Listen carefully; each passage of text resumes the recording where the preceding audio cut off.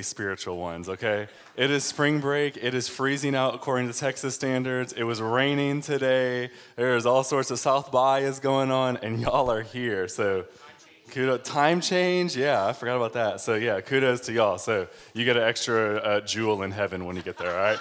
Man, it is good to be here with you all this morning. I love you guys. I love this church a whole lot, and I just am so thankful for what the Lord is doing in the midst of our church. And so, just really thankful for all that. And the family that God is surrounding the body with, you guys are just such a huge blessing to the community as a whole and to each other. And so I just want to say I love you guys. I love being a part of this church. This is exciting to jump into this together. Okay. After all that mushy, on to more misery and destruction. This is the last part of our 3-week series on this part of Genesis, and which really focuses on the depravity of man. Really what you see from Genesis chapter 3 to Genesis chapter 11 is kind of this spiral out of control as people spend more and more time away from the presence and the fragrance of God and who He is. And so what ends up happening is you get this picture of what it looks like when people kind of forsake God or shove Him out of their lives. And we know that this is true even in our own life, that as we spend time away from our King, that this happens to our hearts too. That this story isn't just a story about society as a whole, but even our own individual hearts are impacted with this message that as we spend time away from God and who He is, man, things get dark, things get confused, there is judgment, we get scattered amongst. And so this story is for us as much as it is a reflection even of our culture, of our own church, and the dangers that it is to walk away from God, and etc. So hopefully this has been encouraging, even though it has been a harder series, I would say, to walk through. So if you have your Bibles, go ahead and grab them. We're going to be in Genesis chapter 11 today. That's where we'll camp out most of the day. If you don't have a Bible, there should be some under every second and third chair somewhere around you. If you don't own a Bible, please take and keep that. That's our gift to you. We want you to have the Word. We say that every week, and so please take that home with you, and you can use that for your own personal study. You can also follow along on your smartphone. If you have the YouVersion app, you can go under Events, type in the Well Austin. You can follow along that way, or you could take this link, put it right into your browser, and you can follow along that way. A bunch of notes today, and so we don't want you getting lost, and so we would encourage you to find some way either to look at the Word physically there in front of you or on the YouVersion or something like that, so that you can see these are the very words of God. We're not kind of making this up, that we think that this is God speaking to us about how we can know and love Him more. So as you're turning to Genesis 11, if you have a physical Bible in front of you, you can see that in Genesis chapter 10, we have another genealogy text, okay? And we're really covering 10 and 11 today. And so there's another genealogy there. So we're not doing another genealogy sermon, all right? So you can not fret there. We've actually done 2 genealogy sermons in the past 2.5 months. If we did another one, I'm pretty sure we'd break the Guinness World Records for the most genealogy sermons by a church. But there is a lot within that genealogy that we don't want you to miss as we're kind of walking into it. And so I do want to note a couple of things here, and it will kind of set precedence for where we're going to be spending the bulk of our time today. So first of all, if you look in that genealogy, you don't have to count, but there are 70 names that are mentioned in what is usually considered what some people call the Table of Nations. The reason they call it that is because this is what Scripture is saying, how the population has spread throughout all of the earth. And so Noah was left with his 3 sons and all of their wives, and boom, here comes the spread of the world. So this is called the Table of Nations by a lot of scholars. There are 70 names there, and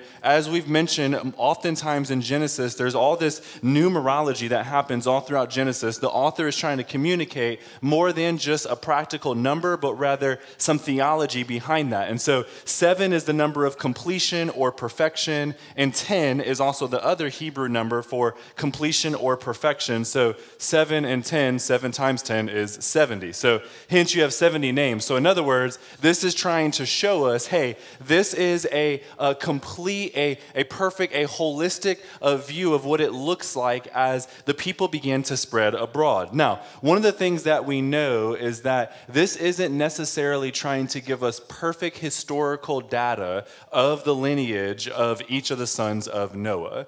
There are other genealogies that literally walk through father after father after father to show us that we can trust that Scripture is a historical fact, that we can compare this with other narratives. But in this one, what you actually see is it's just trying to show you more of a theological framework and reference than a historical and a practical framework and reference. You tracking with that?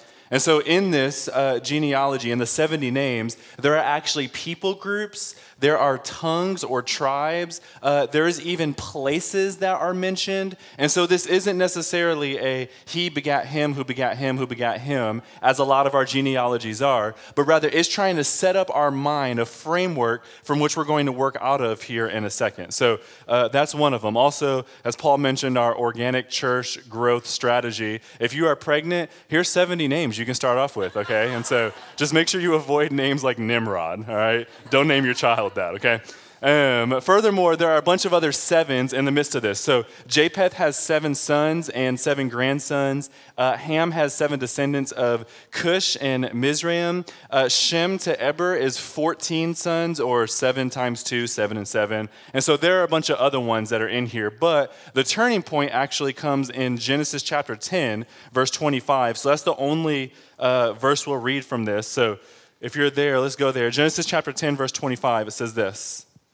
To Eber were born 2 sons, and then the name of one was Peleg, for in his days the earth was divided, and his brother's name was Joktan. Now, it doesn't sound like much, but there are 2 kind of important things here. First of all, the name Hebrew apparently derived from Eber, actually. It's the same root word. And so really, to some extent, you get the father of the Hebrews here and Eber. And we know that because Eber is actually the great-great-great-grandfather of Abraham, whose story we're going to dive into next week. And so really, in Eber, what you get is the beginning of God's redemptive narrative through humanity, that God is going to bring a Savior. And we know the end of the story, that it came through the Jewish nation, that the Jewish nation may be a blessing to all the nations around them. So Eber has one part of his lineage that goes off and ends up fathering Abraham and David and Moses and all the other greats, a lot of them whom we'll get to in the rest of this Genesis series.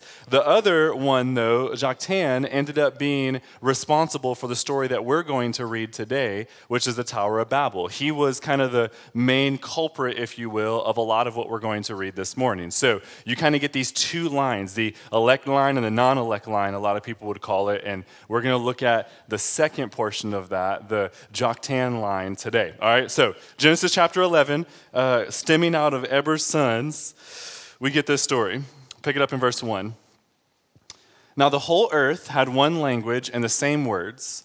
And as people migrated from the east, they found a plain in the land of Shinar and settled there. And they said to one another, "Come, let us make bricks and burn them thoroughly." And they had bricks for stone and bitumen for mortar. Then they said, "Come, let us build ourselves a city and a tower with its top in the heavens, and let us make a name for ourselves, lest we be dispersed over the face of the whole earth." Now, there are several things here. We'll get into a few of them in a second. But first of all, we notice almost right away, who is the subject of all of these sentences? Us, right? Ourselves. Let us make a name for ourselves. Let us, and it's very self or inward focused in a lot of ways. In fact, Abraham Curavella, who's a professor at DTS, he says this. He says, 4 first-person plural cohoratives, let us make bricks, let us burn, let us build, and let us make once again. And the 2 reflexive expressions, for ourselves, make the Babylite self-interest and conceit very clear. Now, almost every week we've been showing how, in a lot of ways, Genesis is just kind of repeating the same narrative over and over and over again to kind of show humanity is stuck in this, what we called in the earlier, vicious cycle of sin without God. And so we keep making the same mistakes over and over and over again. So Cain is a worse Adam in a lot of ways, or even as we looked at last week, Noah is essentially just a second Adam. God made the world, tried to bless them. Noah ends up drinking or eating of the fruit, ending up naked and ashamed, curses his sons, etc. So Noah, in a lot of ways, is just another example of Adam. Seth is an Abel replacement after Abel died, and in a lot of ways, Shem is a Seth replacement here, as he now carries forth the blessing of the promise of Genesis 3, chapter 15, that a Messiah would come into the world. So if Noah is a second Adam, which we looked at last week, then this week what we're going to see is that in a lot of ways, the Babylonites, the tower builders, were actually just second Cains. Okay, there's a second Adam in Noah, and there's a second Cain here in these. So both parties, if you look at the chart that's on the screen, both parties migrate east, it says of Cain and the Babylonites. Both find and dwell, and those are the two main verbs that are used in both of those stories. Both build cities to establish a secure place and really meaningful existence without God.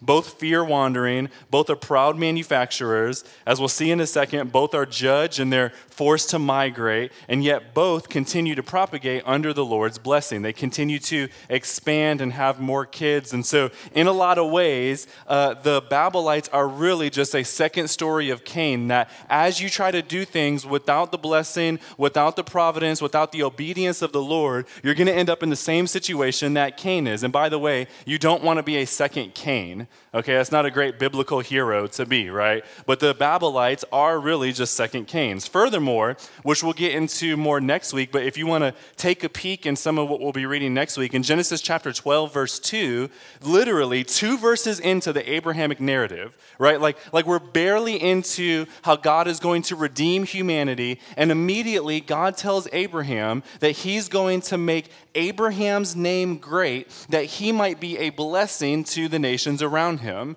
that he's going to bless and honor and almost uplift Abraham, that he may be able to be a blessing. He's going to make Abraham's name great.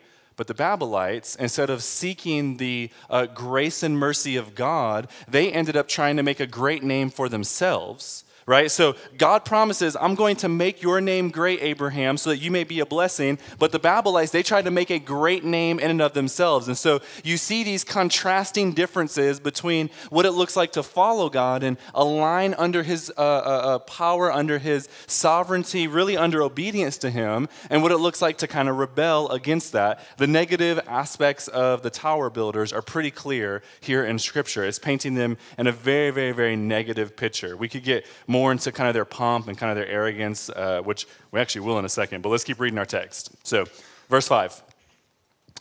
And the Lord came down to see the city and the tower, which the children of man had built. And the Lord said, Behold, they are one people, and they all have one language, and this is only the beginning of what they will do. And nothing that they purpose to do will be impossible for them.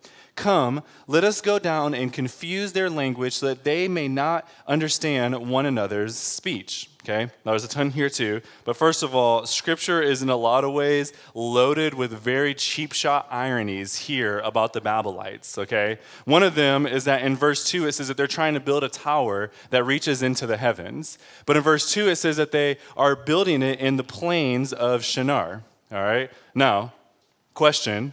I'm not an engineer or an architect like it seems like half our congregation is, okay?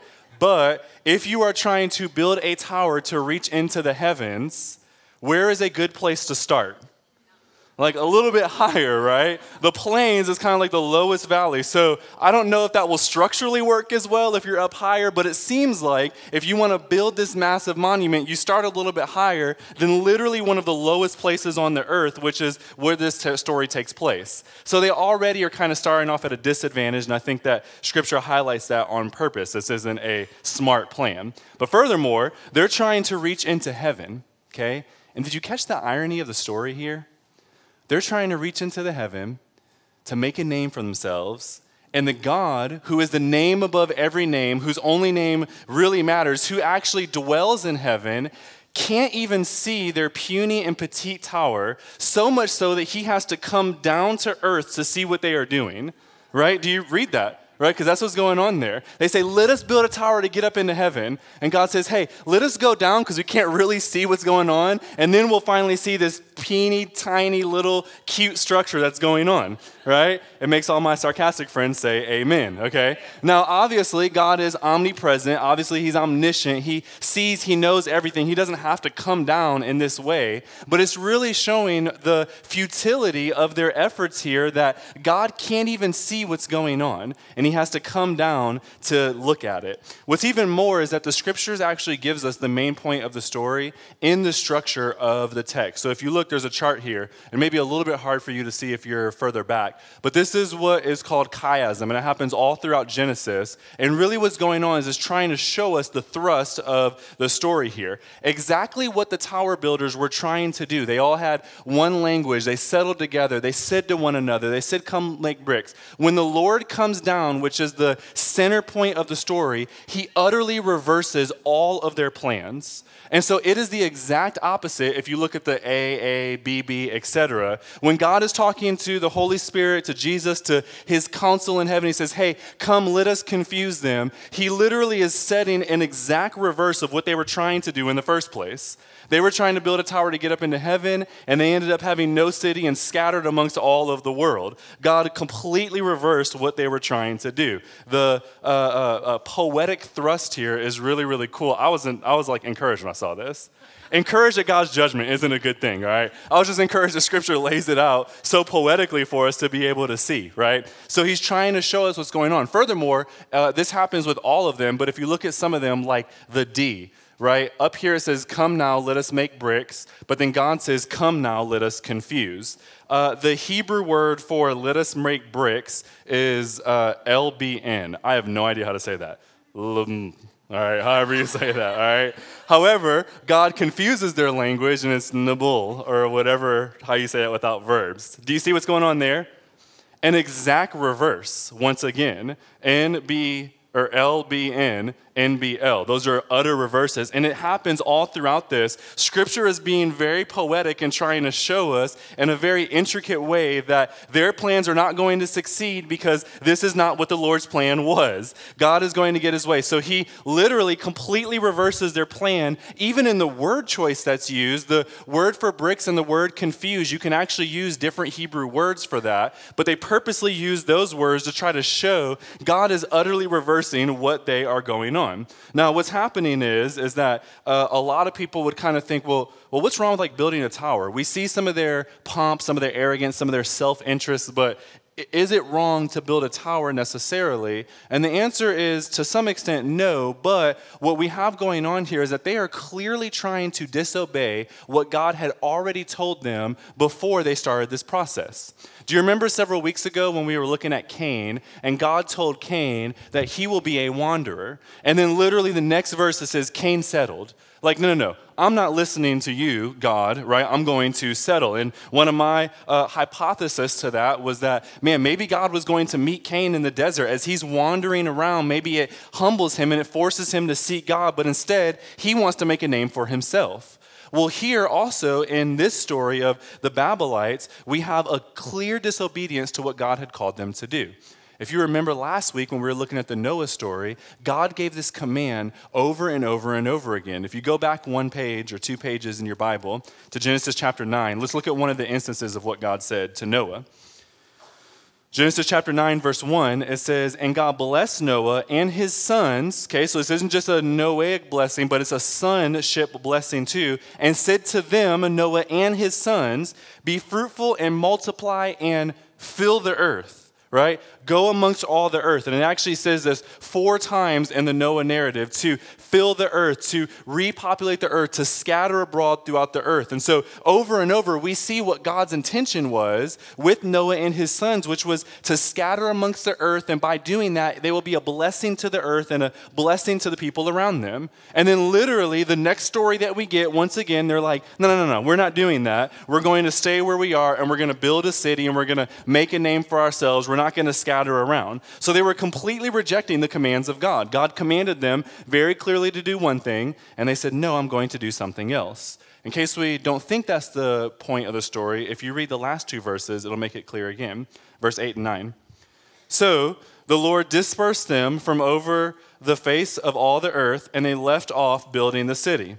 Therefore, its name is called Babel, because there the Lord confused the language of all the earth. And from there the Lord dispersed them over all the face of the earth. Twice it says the Lord dispersed them amongst over all the face of the earth. Like, in case you didn't get it in verse 8, let me repeat this again in verse 9. I am going to scatter them, right? That's what the Lord says. They are going to scatter amongst the earth.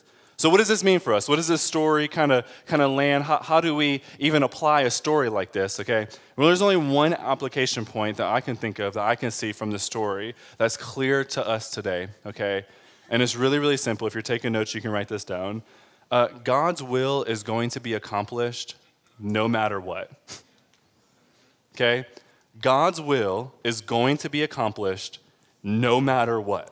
All right? God is going to get his way because he's sovereign, he's in control, and he's above all things. God's plans cannot be thwarted by human counsel, no matter how much they try to reject the very plans of God. Now, what a lot of people will say in an instance like this is, well, what about human freedom? Like, what do we do with, God has given us a free will, and there's truth to that, okay? And here's how I think that this story even answers this in a lot of ways for us, where we see the sovereignty of God, the complete control of God, but also the freedom of man. God is sovereign, he's in control, his will is going to be done, and you can either submit to God's will, and in that submission, like Shem's line, like Japheth's line, you can submit to God's will, you can find blessing, you can find favor, you can find delight in the Lord as you submit to the will of God, or you could try to do your own thing. God's will is still going to be accomplished, and God will show himself through your judgment, through your confusion, through your scattering, through your disobedience. He will show himself strong, powerful.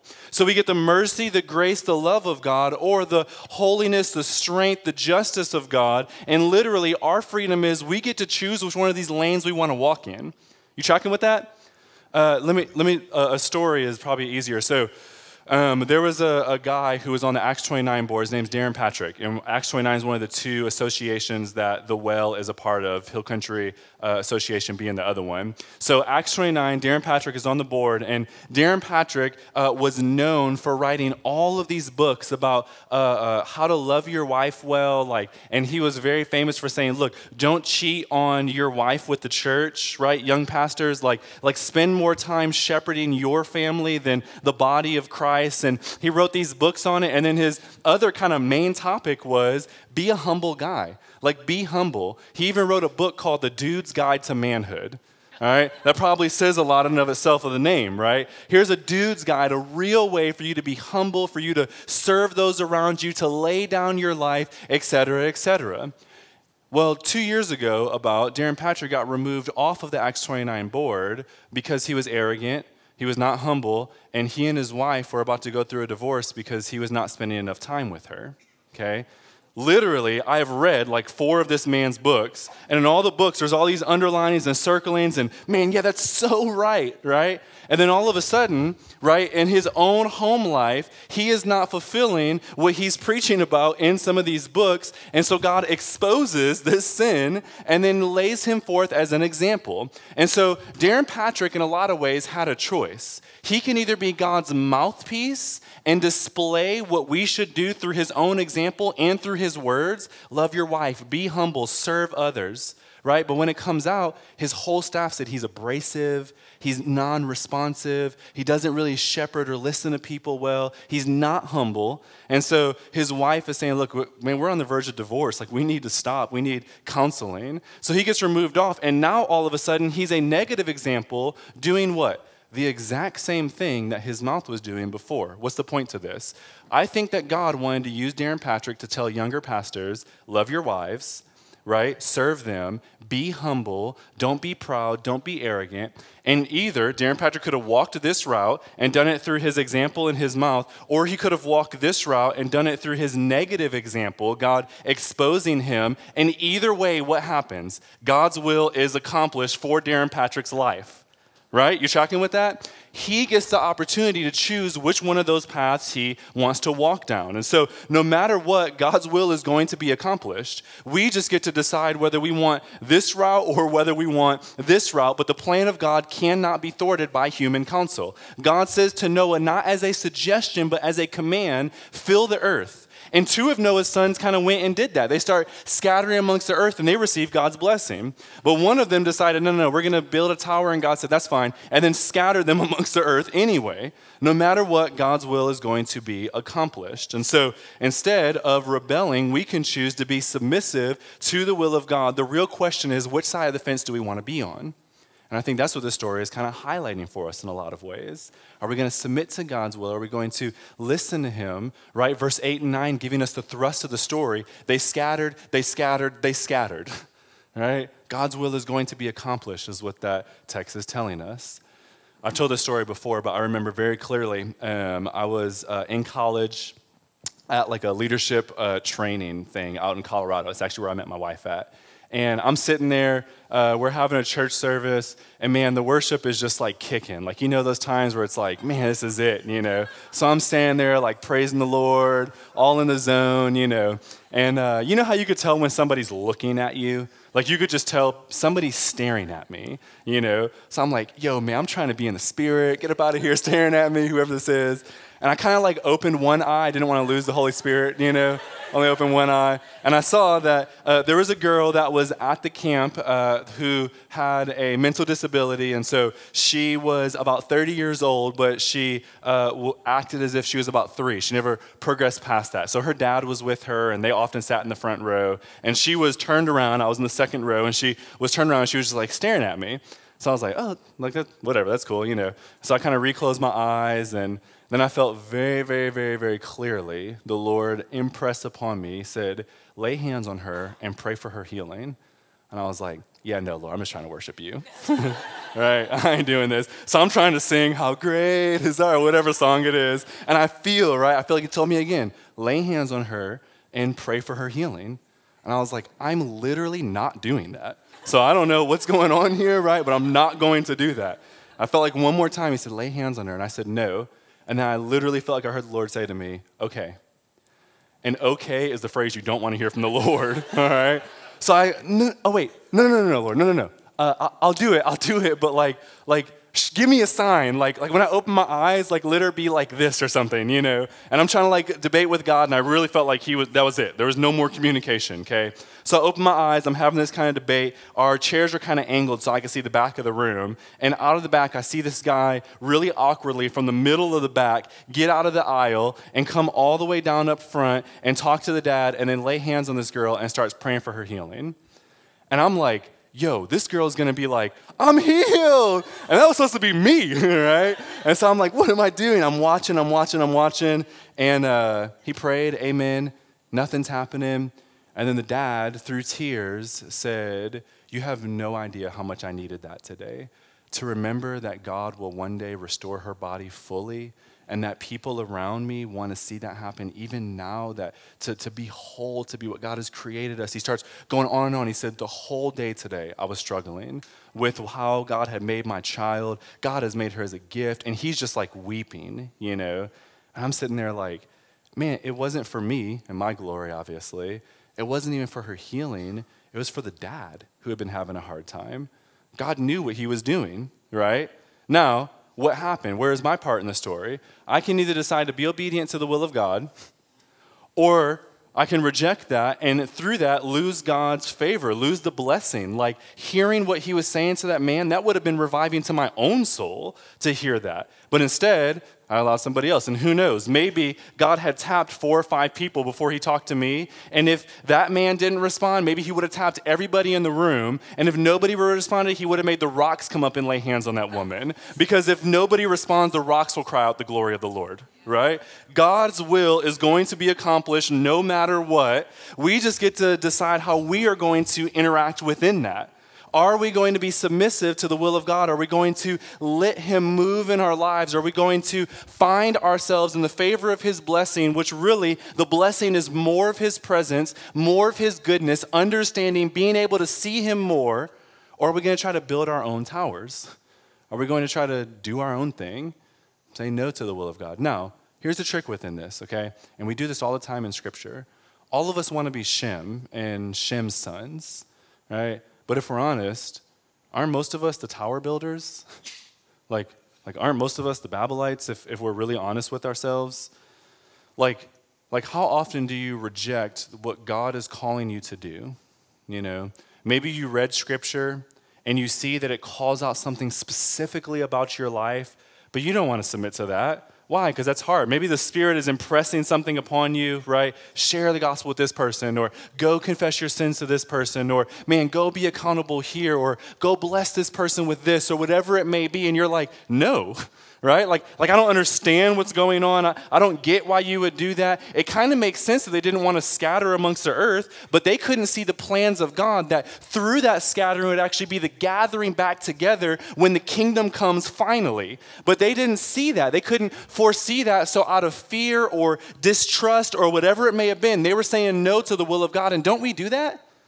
I mean, am I the only one, right, that wrestles with that? Like when I hear God calling me to do certain things, I just say no to them often.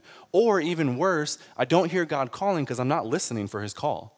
And so I do things on my own and then make my own plan and then ask God to bless that plan rather than seeking the plan of God in the first place, right? And so in a lot of ways, we are the tower builders. Like when it gets hard, do you really submit to the will of God? Like when it's really difficult, when it grates against the very nature of who you are, do you submit to that? When it goes against your feelings, we're such a feeling-based culture, right? Like what about when the word of God goes against your feelings? Do you submit to that? What about when God calls you to do something and you have no idea why he's calling you to do it, and then he tells you to do it anyway and does not give you a reason for why he's calling you to do it? Like, can I get an amen there? Right? Like, I want to know, God, what are you doing here? And he says, I want you to be obedient to me, right? Like, we can choose which of these paths we're going to go down. We're either going to be Babel builders, we're going to build our own tower, or we're going to follow the will of God. Man, we try to make plans all the time. We try to build our own little towers and be in control. And essentially, what this story is this the story of Eden again? Eden to the fall in a lot of ways. God creates the world, man falls, man sins. Because of that, there's judgment, and then he has to scatter on east. God sends him east. God recreates the world with Noah. Man falls, man sins, man heads east, and then just like Adam tries to be their own God. We are all, what this is telling us, Cain at times in our sin and in our rebellion. We are Adam. We try to hide from God or be our own gods. And Scripture says this is not where your blessing is. This is not where the presence of the Lord is. This is not what God has created you. And here's the beautiful thing about this text that we know. Because of Jesus' death and resurrection from the cross for our sins, there is great, great, great, great hope here, okay?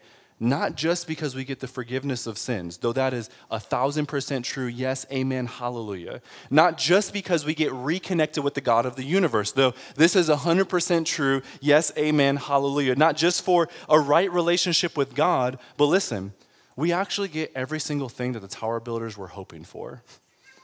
Their desires weren't wrong. We say that often, right? Our internal desires are actually hardwired in us by God that we would get to experience this. So what they desired wasn't wrong, but the way they were going about it was wrong because they weren't trusting God. But because of what Christ did on the cross, we actually get the very thing that they were hoping for. Let's go to Revelation chapter 21 to finish our time. This is the second to last chapter in the Bible, the last book in the Bible. And in Revelation chapter 21, we get this beautiful story. I'm going to pick it up here in verse 1. It says, "Then I saw a new heaven and a new earth. For the first heaven and the first earth had passed away, and the sea was no more. And I saw the holy city, New Jerusalem, coming down out of heaven from God, prepared as a bride adorned for her husband. And I heard a loud voice from the throne saying, 'Behold, the dwelling place of God is with man. He will dwell with them, and they will be his people, and God himself will be with them as their God. And he will wipe away every tear from their eyes, and death shall be no more. Neither shall there be mourning, nor crying, nor pain any more, for the former things have passed away.' And he who is seated on the throne said, 'Behold, I am making all things new.' And he said, 'Write this down, for these words are trustworthy and true.'" In Revelation chapter 20 to chapter 22, the last 3 chapters of the Bible, we see, even as this text tells us, that God is preparing a place for us. He is creating a new city, a new Jerusalem. And the tower builders were trying to build a city that reached up into heaven, that they may have eternality in some ways, that they may be immortal in some ways. But the scripture tells us that the real plan of God isn't for us to build a city that reaches up into heaven, but rather for a city from heaven to come down onto earth that God may dwell where we are. We don't have to work our way to climb up into heaven, but rather God comes down to earth to establish his home with us. He will be our God and we will be his people. This is a beautiful story. Even more, there will be no more tears, no more suffering, no more pain. This is redemption to its fullest extent. The tower builders wanted this. They wanted heaven. They were just trying to get it themselves. And God said, no. I'm going to bring heaven down. This is the truth of the story. Even more than this, they said, let us make a name for ourselves. The tower builders wanted a name, right? Well, in the book of Revelation as well, Scripture makes it very plain that when we go stand before Jesus, he will give us a new name, a name that we will have for all of eternity, and our names will be remembered in the household of God. Even more than that, Jesus will give us a name, and he'll put a rock in front of us that says that a name that is special between us and Jesus alone. Like every single person who calls upon Christ will get a name that just Jesus will call them, and they will be known by that, and we won't know each other's name. Right? Like, you tracking with that? Like I call Natalie certain pet names that I will never say to any of y'all. Right? Not because I don't love you, but hey, it's just awkward, right? But you ain't my boo or whatever I call her, right? Like, that's her. That's between me and her. Why? Because we have this special, intimate relationship. You get that with Jesus. Like, your true husband gives you a name that only you and him know because he wants you to dwell secure with him forever. Your name is established forever. Exactly what the Babylonites desired is exactly what we'll get when we go stand in heaven with Jesus because of what he did for us on the cross.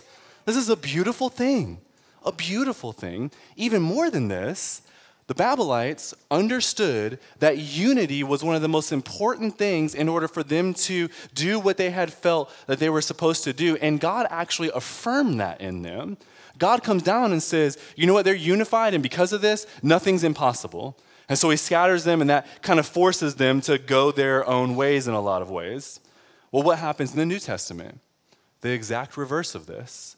In Acts chapter 2, verses 5 through 18, we see the Holy Spirit descends upon the church, and they're all speaking in tongues, and it says that they're all speaking what?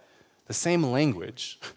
They actually all understand each other, and we see this curse of Babel reversed for the church. Why? Because Christ became a curse. Scripture says, cursed is anyone who hangs on a tree. Jesus hangs on a tree, takes off that curse, and now reverses what was laid upon mankind at Babel, and they are all now speaking a language in which they can all understand each other. Why? Because there's unity there, and what happens? Nothing becomes impossible. And so this little tiny sect of Christianity with 11 dudes, right, who saw Jesus rise, who none of them were educated, none of them knew what was going on, literally changed the history of mankind.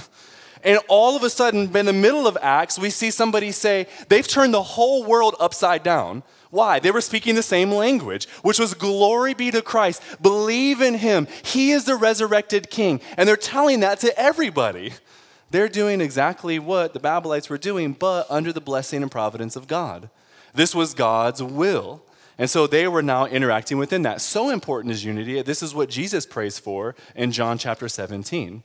And so, where does that leave us in a lot of ways? We see the redemption that's offered in Christ, the reversal of the story, or the fulfillment, the better picture of this story.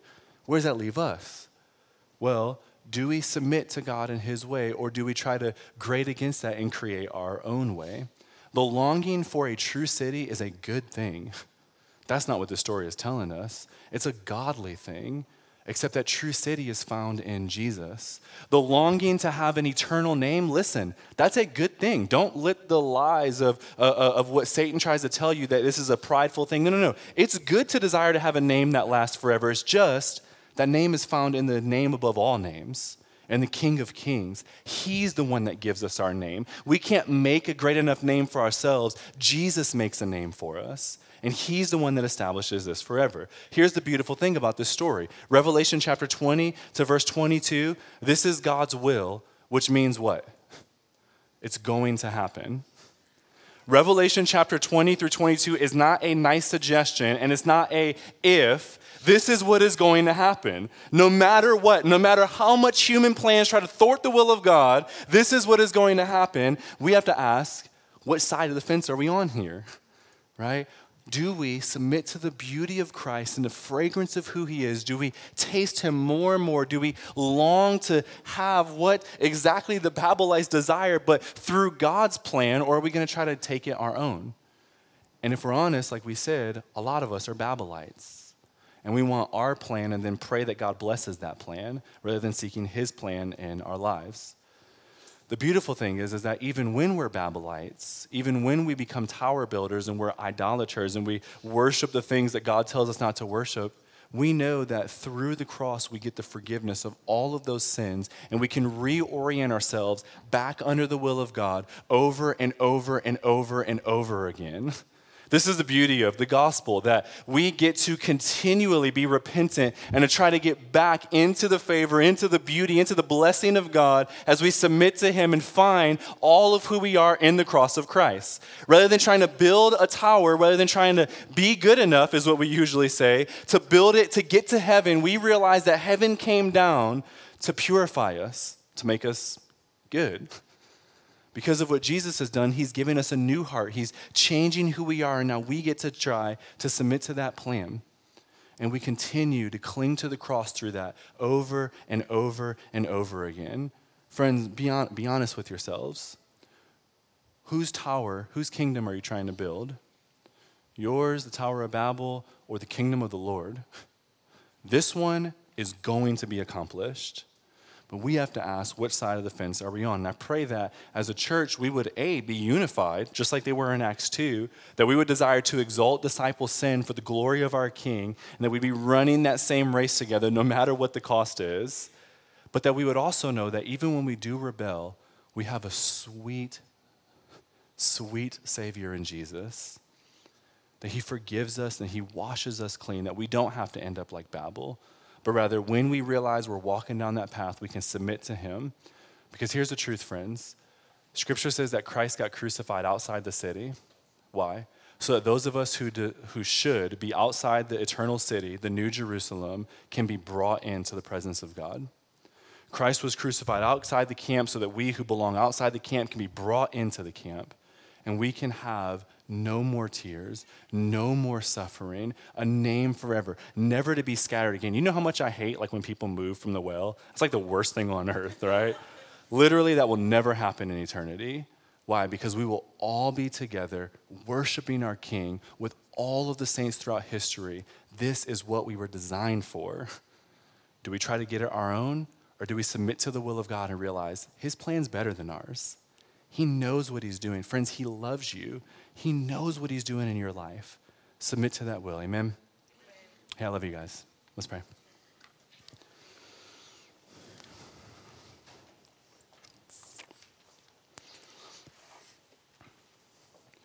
God, I pray that we would be a people who would submit to your will, God. Lord, you call us to submission, you call us to holiness, for you know that where we are released underneath you is where we find full blessing in you. And so, Jesus, I pray that we would be submissive to your will and to who you are, that we would seek to honor you even within that. God, I know I myself, prone to wander, as the hymn says, prone to leave the God I love. I feel it, God. I want to build my own kingdom. I want to exalt my own name. God, would you humble that and rid that from this nasty flesh that's on us? God, help us to desire so deeply your presence and who you are, King. Lord, as we try to build our own towers, as we try to gain our own salvation, as we try to gain our own sanctification, to try to gain our own glory, God, would you help us to see that where you are, submissive to you, this is where we ought to be. God, bless us with that. And when we stumble, please let us be a people who cling to the blood of the cross and let that wash over us, Jesus. Wash over us, Lord. Man, we love you, Christ. Thank you for all that you do. Thank you.